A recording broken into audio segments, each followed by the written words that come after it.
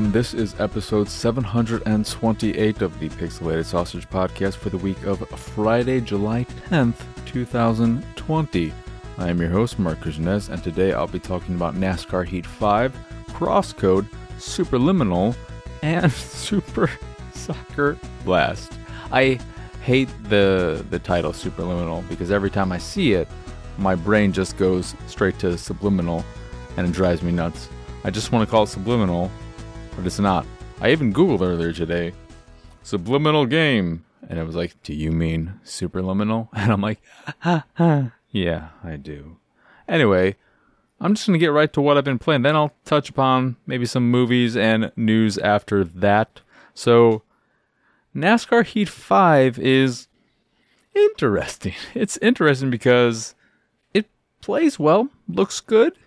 I enjoyed the career mode, but the problem is, and I've only put a few hours into it, and it's been a while since I've played NASCAR Heat 4, but for the life of me, I can't tell the difference. I'm sure there are differences, and maybe some are more obvious than I realize, but it just feels an awful lot like NASCAR Heat 4. An awful lot.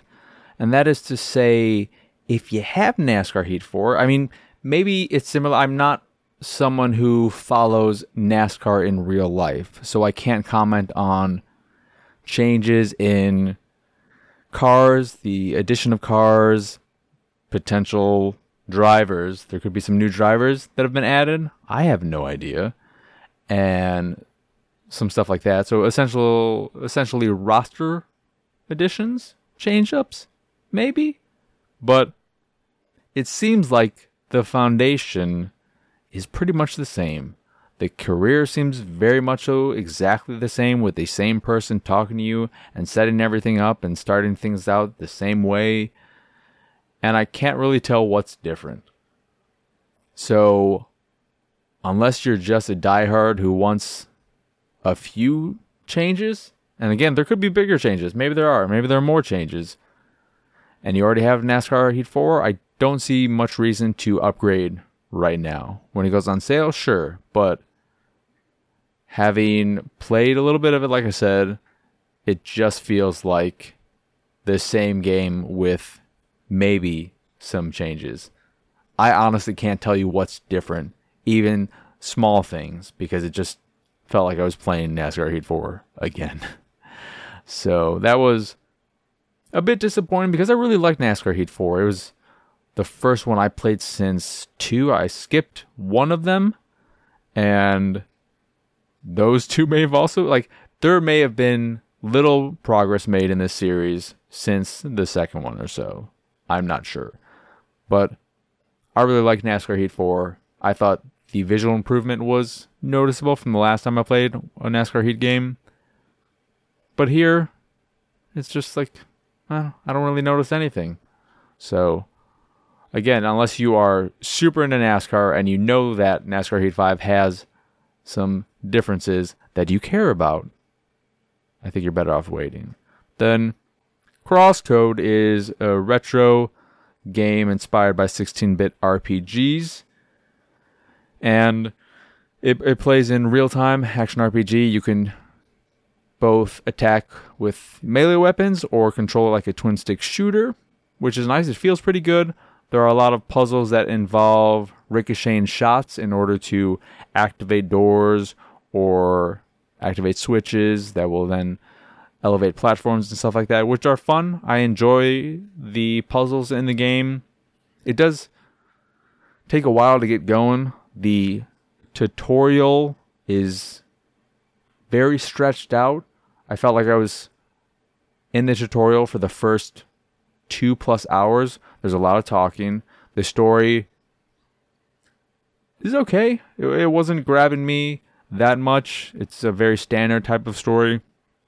And it's inspired very much so by a lot of isekai type of series, which, if you don't know that term from anime and manga and all that, it's being thrown into another world. So it's like Sword Art Online, ReZero, Log Horizon, where you are a person in our world, and then you're magically transported to another world, and it's usually full of RPG stats and stuff like that, and you have abilities and blah, blah, blah, blah, blah.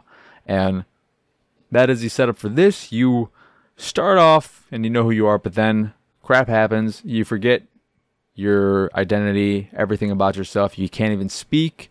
You initially can only say one word, and then you get a second word, but you still can't really communicate, which is a little frustrating when talking to people because you can't have a conversation with them. They just talk at you because what are you going to say? Your first two words are hi and your name, which I think is Leia. And it is in a world that is like an MMO, and it's on an island where you have avatars, and I guess they're real-life physical avatars in the same way as, like, I think it's a comic, and it was also a movie, Surrogates, with Bruce Willis.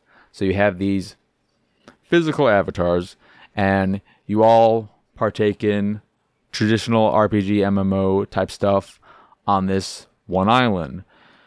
And yeah, it looks really good. I love the visuals both in gameplay and the character art during dialogue and stuff like that. I think it really looks great. But the story isn't grabbing me all that much. You're trying to figure out who you are, I guess.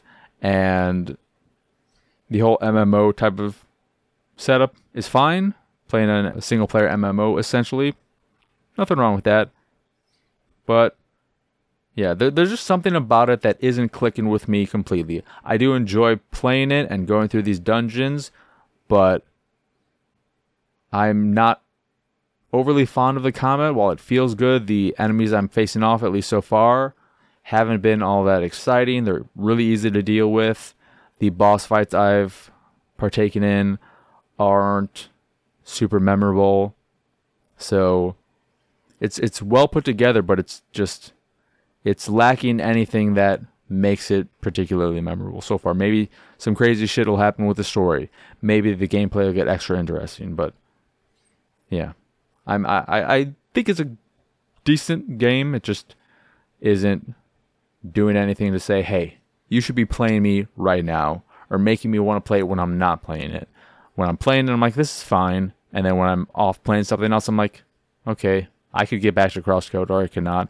Doesn't really matter to me. I will say it does have some nice accessibility options to make it an easier experience. You can put in the option to skip puzzles, which is nice because if you don't want to, or you find the puzzles difficult, you can just skip them. Though I found the puzzles to be the most engaging part of the game and the most fun I had with it because, like I said, the combat is just whatever. And when I was dealing with puzzles, it was at least somewhat interesting.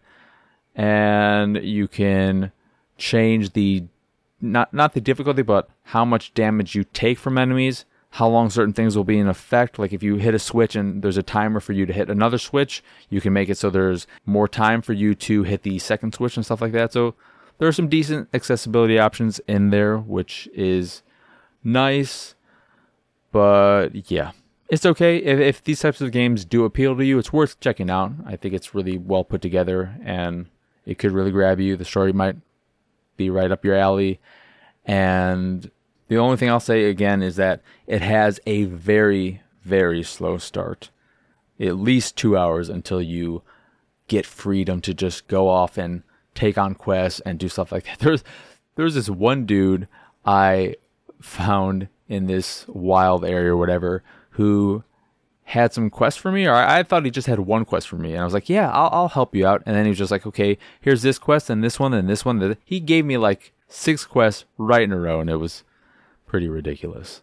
But yeah, that is Crossroad, and I got a code for that. I got a code for all these games, but I was asked to mention that if you are into these types of games and you like getting them physically, if you like getting a physical copy of a game, they do have physical box versions, which you can pre-order right now from crosscode.inin.games. So if you want to get physical with CrossCode, you can do that. But maybe you should play the game first. So download it on your platform of choice, check it out, and if you like it, then you can get a box copy of it. That's always nice. You know what sucks? There aren't any box copies of for Xbox One. I hate that. Don't you hate that too? But that's just the way it works. All these places, limited run games, etc., they never have Xbox One versions because I guess you have to print more copies for Xbox and there's no way of getting around that. I don't know.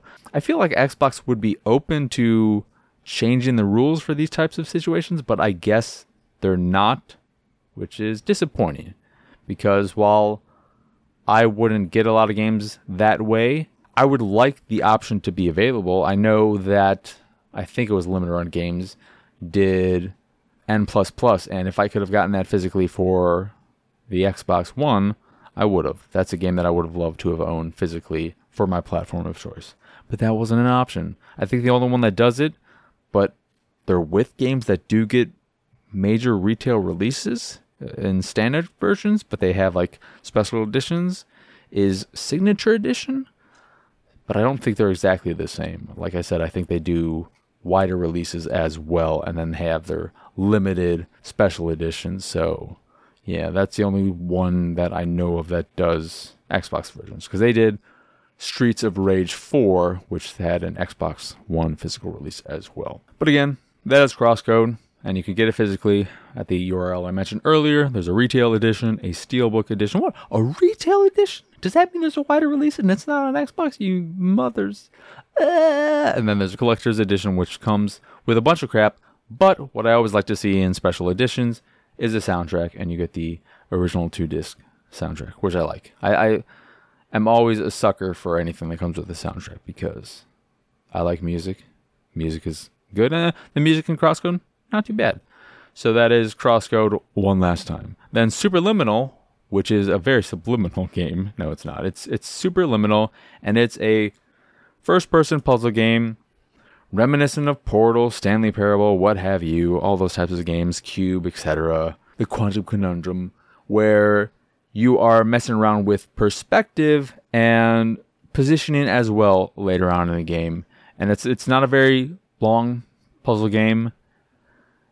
And while I think it is really cool and interesting conceptually, in practice, it's surprisingly boring. I played it for an hour or so, which I think might be about halfway through the game, and I was not so bored that I was finding it hard to stay awake, which has been the case with games in the past. I have played games that have put me to sleep, almost. But it just didn't do anything for me, and I think the reason is because while the concept is interesting, and I'll talk about that first. The way a lot of the puzzles work is that you'll be in a room, and there'll be a door that you have to get to. And the way you can get to the door is by manipulating these objects. And the way you do is by picking them up and then moving them around the environment to change their size. So you can have a can of Coke. It's not actually Coke because they don't have the license for Coke, obviously. And you can pick it up and then put it or look up into the top of the room at the ceiling, let it fall, and it will increase in size. And you can keep doing this, and then it'll keep getting bigger. And then you could use this as a platform. You can use multiple objects to make a staircase, essentially. And it's interesting. I like this idea of playing with perspective and the size of objects. But so many puzzles just play out the same way in that, okay, there's a door, it's a little bit higher than where I can reach it, so I have to take this object and make it bigger so that I can jump on top of it and then jump towards the door and get out of this room. And then you just end up taking that object, putting it towards the ceiling, letting it fall, picking it up again, putting it towards the ceiling again, letting it fall, and just doing that until it's big enough so that you can still jump on top of it, and then you can jump on top of the other platform. Sometimes there'll be multiple objects involved, and there are times later on where you have to align the room in a specific way so that an object will be tangible. Like there'll be painting on the walls and on some objects in the room, maybe the floor, and then you have to position it so that the pieces of this blotchy mess come together to form an object that you can then grab and use to leave a room. Think of them like the Riddler challenges in the Arkham games. And those are fine too, but the problem with the game is that the puzzles aren't all that interesting. The puzzles aren't well designed. They don't give you a lot of freedom in what you can do and how you can solve them. And it just feels very samey and repetitive quicker than I was expecting. I thought maybe I would have more freedom to try doing this or do that, and that it would really spice things up or change the formula rapidly, but it was just the same thing over and over and over again. And after you get through the initial section of like 12 puzzles that is basically your tutorial, your introduction to the game, you find these cassette players that will give you little bits of story that are supposed to be cheeky, and they're fine. They're not bad or anything, and they're mildly funny, but it just... nothing in the game was doing enough to keep me invested in it and wanting to play it, even though it's an incredibly short puzzle game from what I've heard. I will finish it probably at some point, but I'm not overly excited about doing that. And then Super Soccer Blast is a soccer game with a cartoony aesthetic, and I really didn't like it. I played on medium difficulty, and holy shit, the AI is a bunch of snipers. They are just able to shoot the ball perfectly and hit the corner of the net with 100% accuracy if they're in a certain space. And that was frustrating because I just felt like, okay, I'm getting in range and I keep missing, and the AI is just destroying me. My goalie sucks, or the AI is incredible. And the auto switching didn't feel right. It felt like it kept switching me to characters who weren't near the ball, and then I would switch to them manually, and then it would switch me away, and that was really frustrating. It seems like there's a weird delay when I'm trying to pass it that led to me losing the ball a lot. It wasn't a fun experience. Of all the soccer games I've played recently, and I've played quite a few, and some that are on the smaller scale of things, it was the least fun I've had by far. When I started losing 5+ to 0, I was like, Jesus, I don't want to drop it to easy, because I feel like medium I should at least be able to do something. But yeah, it was a pretty big bummer, because I was excited about it. I like the look of it. It doesn't look too bad. There's some fun character creation in it that you can mess around with. But actually playing it just wasn't any fun whatsoever. But yeah, that's all that I've been playing. In terms of news, we have the Xbox event and a date for it, July 23rd, which is exciting. And there have been some rumblings that it's going to be a really good show, and hopefully that is the case, because I would like to see them follow PlayStation's event with something that has more than just a few games that are of interest, and some surprises, and not just some surprises, but a lot of surprises. I would like to see a lot of surprises. We know we're getting Halo. We're probably getting that rare game, whatever it's called, Everwild or something. And I would assume we're getting the new Forza Motorsport game. It would be crazy if we didn't get a motorsport game for launch, especially since we didn't get one last year of any kind. And I would be really surprised if we don't see Fable. I'm hoping to God that Perfect Dark is not a real thing, because I don't give a shit about that franchise. I don't think the original game is all that great, and Perfect Dark Zero was not good, so I don't understand why people are that into that series. I don't see what the love there is for. But yeah, I'm hoping to see some surprises.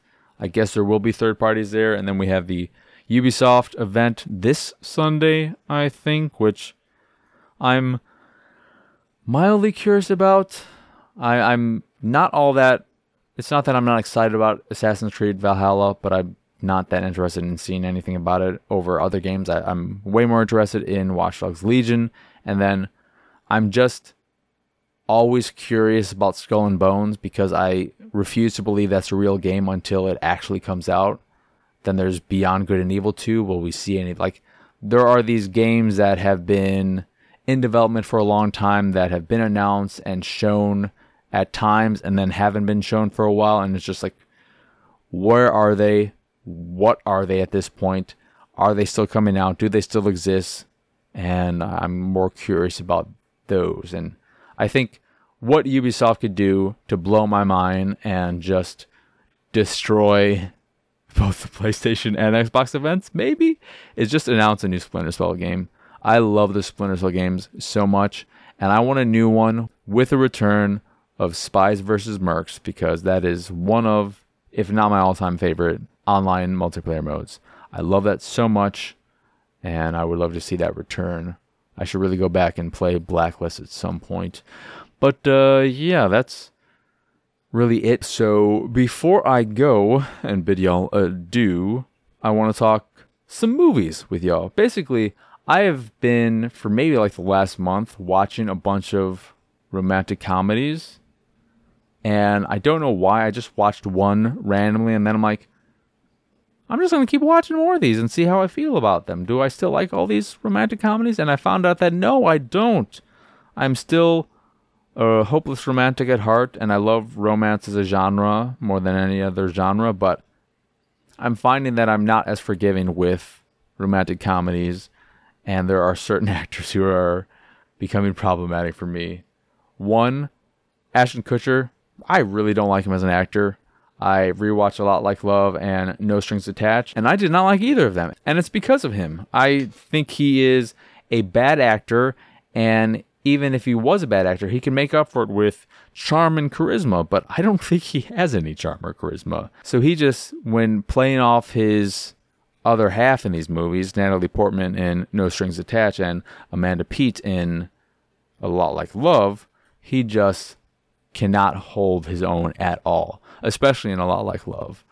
I really like Amanda Peet ever since The Whole Nine Yards, and yeah, he just cannot compete with her at all. And it's so noticeable, the difference in their ability, and he does not come across as natural. And it's disappointing, because I think there could be something good in that movie, but Ashton Kutcher ruins it. And then No Strings Attached, I don't really like anything about it, I'm realizing. And it also has the unfortunate task of being compared to a very similar movie from that year, or right around that time, called Friends with Benefits, with Justin Timberlake and Mila Kunis, which is actually pretty good. I rewatched that, and I still like that quite a bit, because they have good chemistry. They are good by themselves and with their friends, and then they play off each other very well. And then I just recently watched some Meg Ryan movies. First, Kate and Leopold, which is fantastic as a vehicle for showing us how good Hugh Jackman is, but Meg Ryan is in no way believable at any point in the movie, and she just ruins the whole thing. I like the movie conceptually because, well, I mean, conceptually it's whatever, but just Hugh Jackman knocks it out of the park as this man out of time. And I even like some of the side characters, like Liev Schreiber as his descendant who brings him back to the current times with him. But Meg Ryan is just terrible in it. And part of it is the writing. She goes from not like him at all, and then they have like this weekend, and she loves him essentially, and then he's like, I don't know. It's just, it doesn't work. I don't buy them at all. I don't see why he likes her. And then when Harry Met Sally, I started watching. I haven't finished it. I got 20 minutes left, but I don't like it either.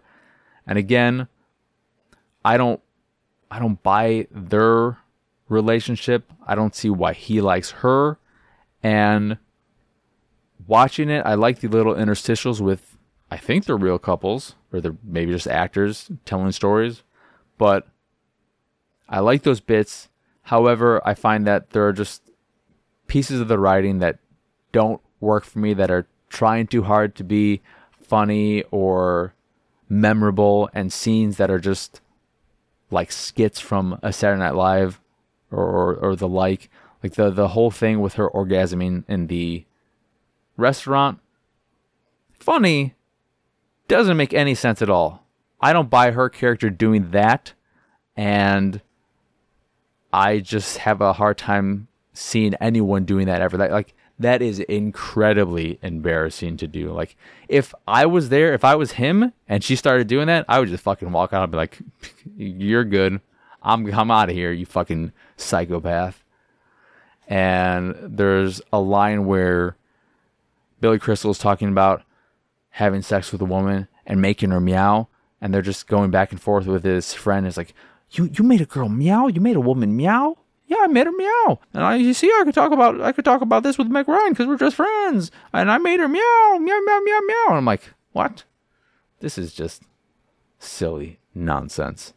So yeah, got some more of those to watch. I feel like I'm just gonna watch every Meg Ryan thing now to see how I feel.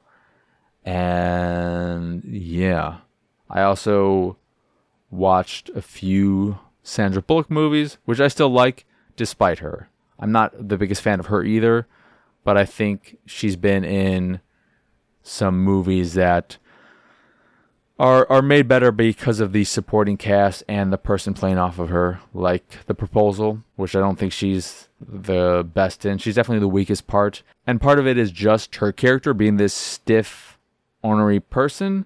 But when you see her in scenes with Ryan Reynolds, he is pulling so much of the weight and doing so much of the work. It's crazy how much he makes it an enjoyable and watchable movie. And then While You Were Sleeping, she's fine in it. She's inoffensive, but I like it because of the supporting cast. And I don't really think a lot of people remember While You Were Sleeping. But then there have been ones I've rewatched, that surprised me with how much I liked them, and that I liked them even more than I thought I did. Like Man Up, which is a somewhat recent one with Lake Bell and Simon Pegg.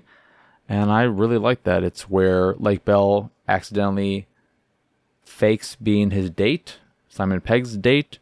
It's not like she was doing it on purpose. She just had this book and he thought she was his date, and she didn't correct him after a certain point. She was like, this is kind of going well. I'll get to it eventually. But yeah, I think in part why I like that, and this just makes sense for all these types of movies, is that I like Simon Pegg and I like Lake Bell. So if I like the two characters or the two actors, then there's a good chance that I can like the movie even if it has issues. And Man Up has one issue in this weird, creepy former classmate of Lake Bell who is just fucking weird. But yeah, I think my favorite romantic comedy is still definitely Maybe with Ryan Reynolds, which is just absolutely wonderful. Makes me cry multiple times during it. I love it so much. So yeah, enough movie talk, enough rom-com talk. That will do it for this here episode of the Pixelated Sausage Podcast. Once again, I am your host, Mark Kuznets. Y'all can find me on Twitter and pretty much everywhere at PXSausage. The site is, of course, pixelatedsausage.com, where you can find this podcast, Attack the Backlog, which is all about me attacking my backlog. We just had a brand new episode up last week for Mini Ninjas, and I highly recommend checking that out. It's a fun little episode for a game that people probably don't remember. And then you can also check out Animazingly Baka, which is the anime podcast I do with my good friend Justin. And all of them are available on podcast services across the globe. And you can also check out the art I make on the site. And if you see something you like, you can purchase a print of the piece you fancy. And if you fancy the site in general and anything that we do, please go over to patreon.com/pxs and support us that way. As always, thank you for listening. I hope you enjoy this here episode, and I hope you have a wonderful, wonderful rest of your day.